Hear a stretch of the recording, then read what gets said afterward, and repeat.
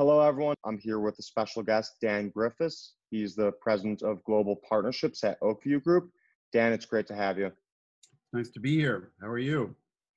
Doing pretty well.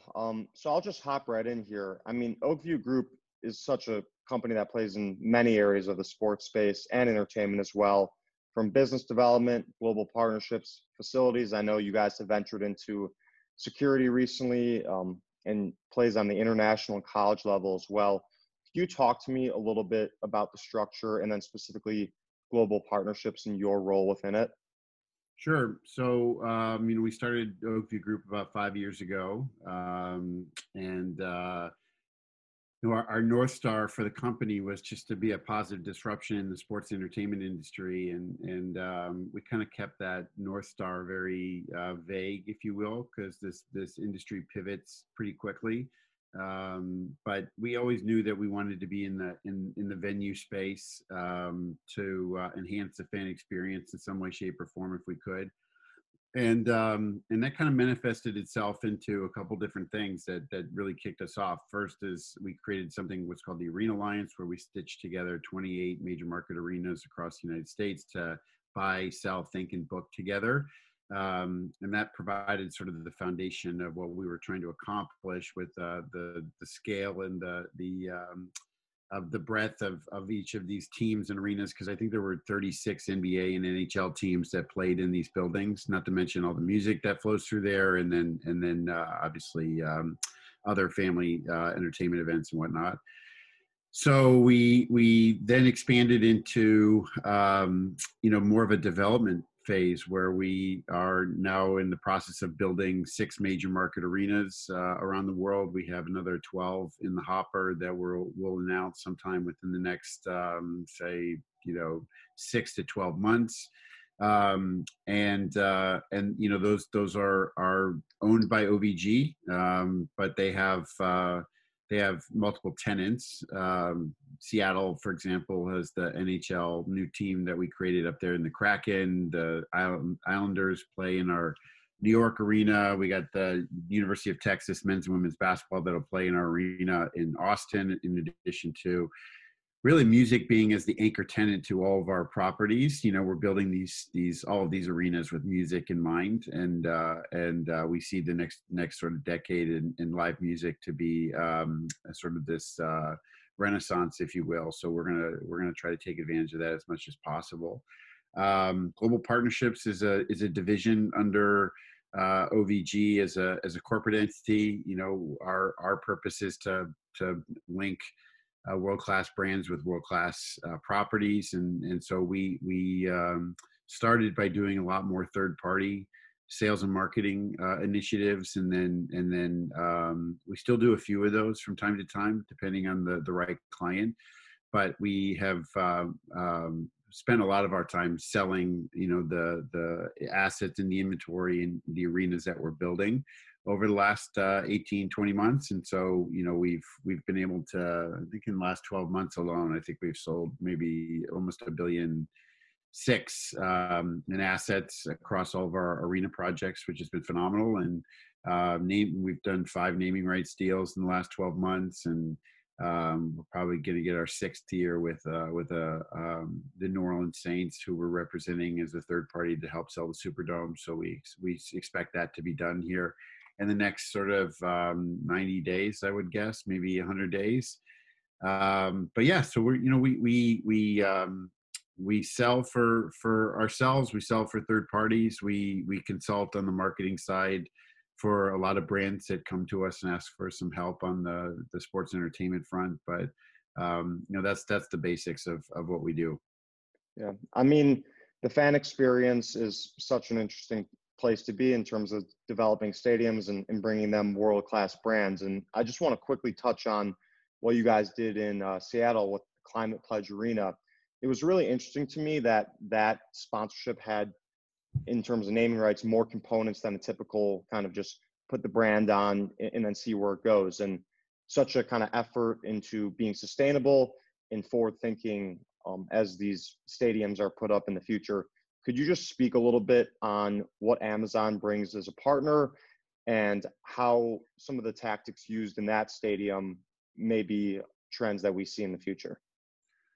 I mean, yeah, look, Amazon, you know, there's a reason why they are considered one of the most innovative companies on the planet, right? They've grown in a way that focuses on reducing the friction for every customer who buys something from their site, right? Jeff Bezos is obsessed with that. If it enhances and improves the experience in some way, shape, or form, you know, that should be the driving force behind most of the decisions that they make. Is it better for the end consumer? So you know, we were very fortunate in the opportunity to come to them with an idea that was really, you know, um, kind of a crazy idea to some people, but the reality is to, you know, say Amazon doesn't need any additional brand recognition. I think Jeff agreed on that, and that, you know, calling it Amazon Arena wasn't something that they were interested in, but by linking it up to a much more, you know, a larger philanthropic initiative like climate change and their investment into the climate pledge specifically, and trying to drum up support corporately to help companies, you know, make a commitment to you know, a zero carbon footprint, and all the other things that happen as a result of signing the climate pledge. You know, they're trying to make a difference, and they feel like this arena being in their backyard, the fact that we could tell an incredibly strong sustainability story within the arena itself and make it the first zero carbon footprint building in the history of sports entertainment, not to mention about 15 or 16 other things that we're doing to the building that make it environmentally healthy and safe and sustainable. So you know, once we had the underpinnings of all of those, the right ideas, it was you know, really Amazon's vision to and thanks for Jeff's leadership to see the opportunity here to create an awareness level in sports entertainment maybe that didn't exist before. And so we're going to raise hundreds of millions of dollars for the climate pledge over the course of the tenure of this building. The next 30 years, we're going to educate kids that come in. You know, it's going to be like when there's no events in the museum or in the venue, it'll turn into a museum on climate change, and people will come through that building and learn more about what's going on our planet. And we'll have annual you know, concerts that benefit climate change. You know, everything that's going to happen in that building, you will walk out of that building aware that that what you're seeing that night on the ice, or whether you're seeing your favorite musician play, in some way, shape, or form is going to benefit the environment. And I think that makes us feel better about what we're trying to accomplish and what we've been doing. So yeah, it's been good. Amazon's an amazing partner. Yeah, that's an incredible partnership. And it's awesome to see how stadiums now are kind of playing more into just a place to come to a game or two, but really a part of the community, whether that's being open 365 days a year to the outside, just to view into a practice or even go and shop around the area. It's a trend we're seeing a lot in sports, these entertainment spaces. Is that something that you guys are also diving into? I mean, we saw like the Hollywood Park, for example, is way more than just a massive stadium. How do you see kind of the future of stadium and area development proceeding? Well, Tim Lewicki, who's our CEO, he pioneered it. You know, LA Live was really the first major entertainment destination, if you will, in sports entertainment history, as far as I know. You know, Madison Square Garden, just because it occupies the best piece of real estate probably for any venue in the world, but it wasn't built. You know, the city built around it. It wasn't like it was nothing there, and then they built something there. LA Live was really, to my knowledge, one of the first, if not the first, where you had a Staples Center, you had you know, the hotel developments, retail, you had restaurants. It was a pointed destination downtown Los Angeles at a place where that the city downtown LA was really not in a good spot. And to go build something, to have a vision to go build something this large downtown LA at that time was a risk, but it paid off. And now, it's one of the top destinations in Los Angeles. It's arguably, with three tenants, one of the most important buildings in sports entertainment at Staples Center. So yeah, look, we try to, and I think Tim, with all the development projects that we have coming and have been thinking about, look at these types of opportunities as as something to create a pointed destination. So New York, in our project there with UBS Arena, we'll have hotels and retail and adjacent to the arena itself, and it will drive a significant amount of traffic to that spot, outside of just hockey games and music concerts and other things that happen there. So that's going to be a big deal. And Austin, just because it's on the campus of UT, doesn't afford as much of an opportunity. Seattle, there's some opportunities adjacent to the arena for us to go build something out. Maybe not to the extent of an LA Live, for example, but certainly some additional retail and hospitality options that exist. And then, yeah, as we continue to layer more and more projects on, you'll start seeing us, hopefully lean into some of that stuff where there's the opportunity. I mean, we're not going to force it, but it adds an element of 365-day a year utilization, which is key to making some of these projects profitable. So I think we've all come to see that they do work if they're done the right way and you have the right partners. And like I said, having Tim aboard, who pioneered all this stuff, it makes success a significantly higher probability than maybe working with somebody else, for sure. I think we all very much look forward to getting out to some of these destinations. They just look incredible. And I'm going to wrap up here with like one or two more questions, to be respectful of time, of course. So when you're building out these larger sports and entertainment complex, how does that play into just additional opportunities for naming rights sponsorship?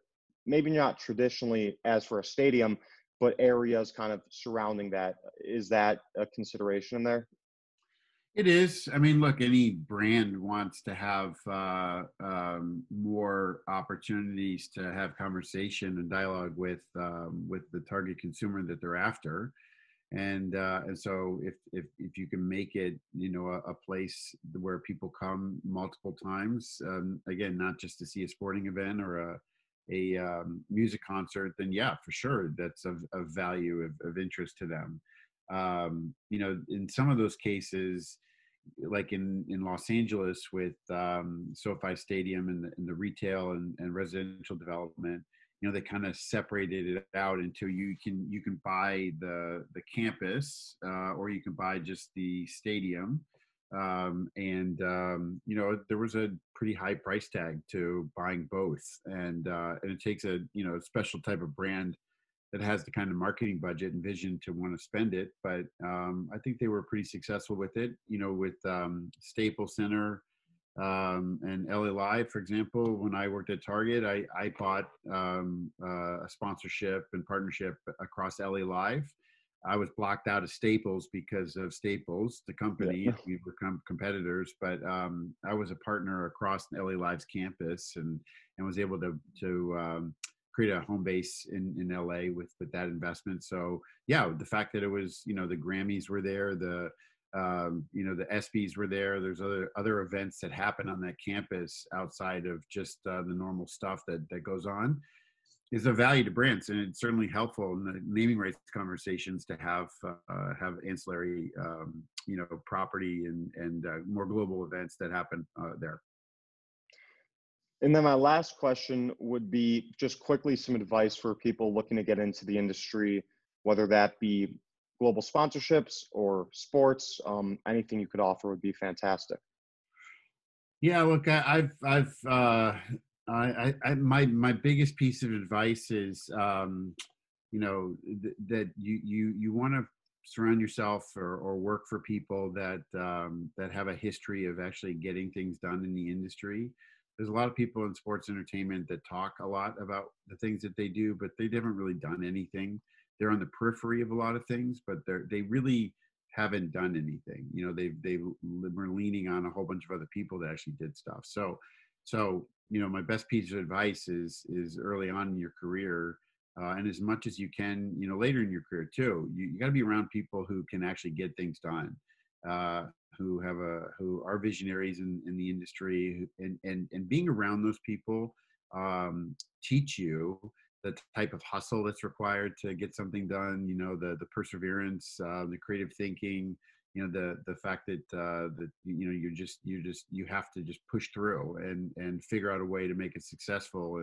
And so there's an entrepreneurial spirit to all those same folks. And I've used that as a you know, a baseline for my career, and I've been around some amazing people, and it's taught me a lot of things about, you know, how to be successful in this industry to some extent.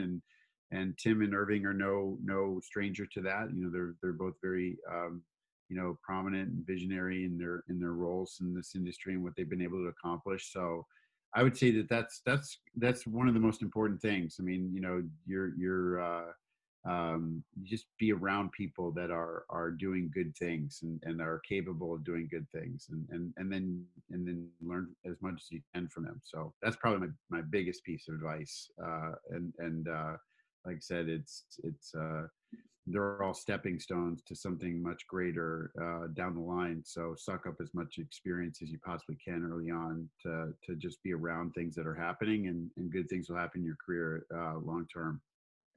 That's a fantastic piece of advice for sure. Dan, we really appreciate you taking the time to come on, and thank you so much for sharing Yeah, all this information, and absolutely. wishing you the best. Happy New Year. Thank you. Happy New Year. Thanks, Dan.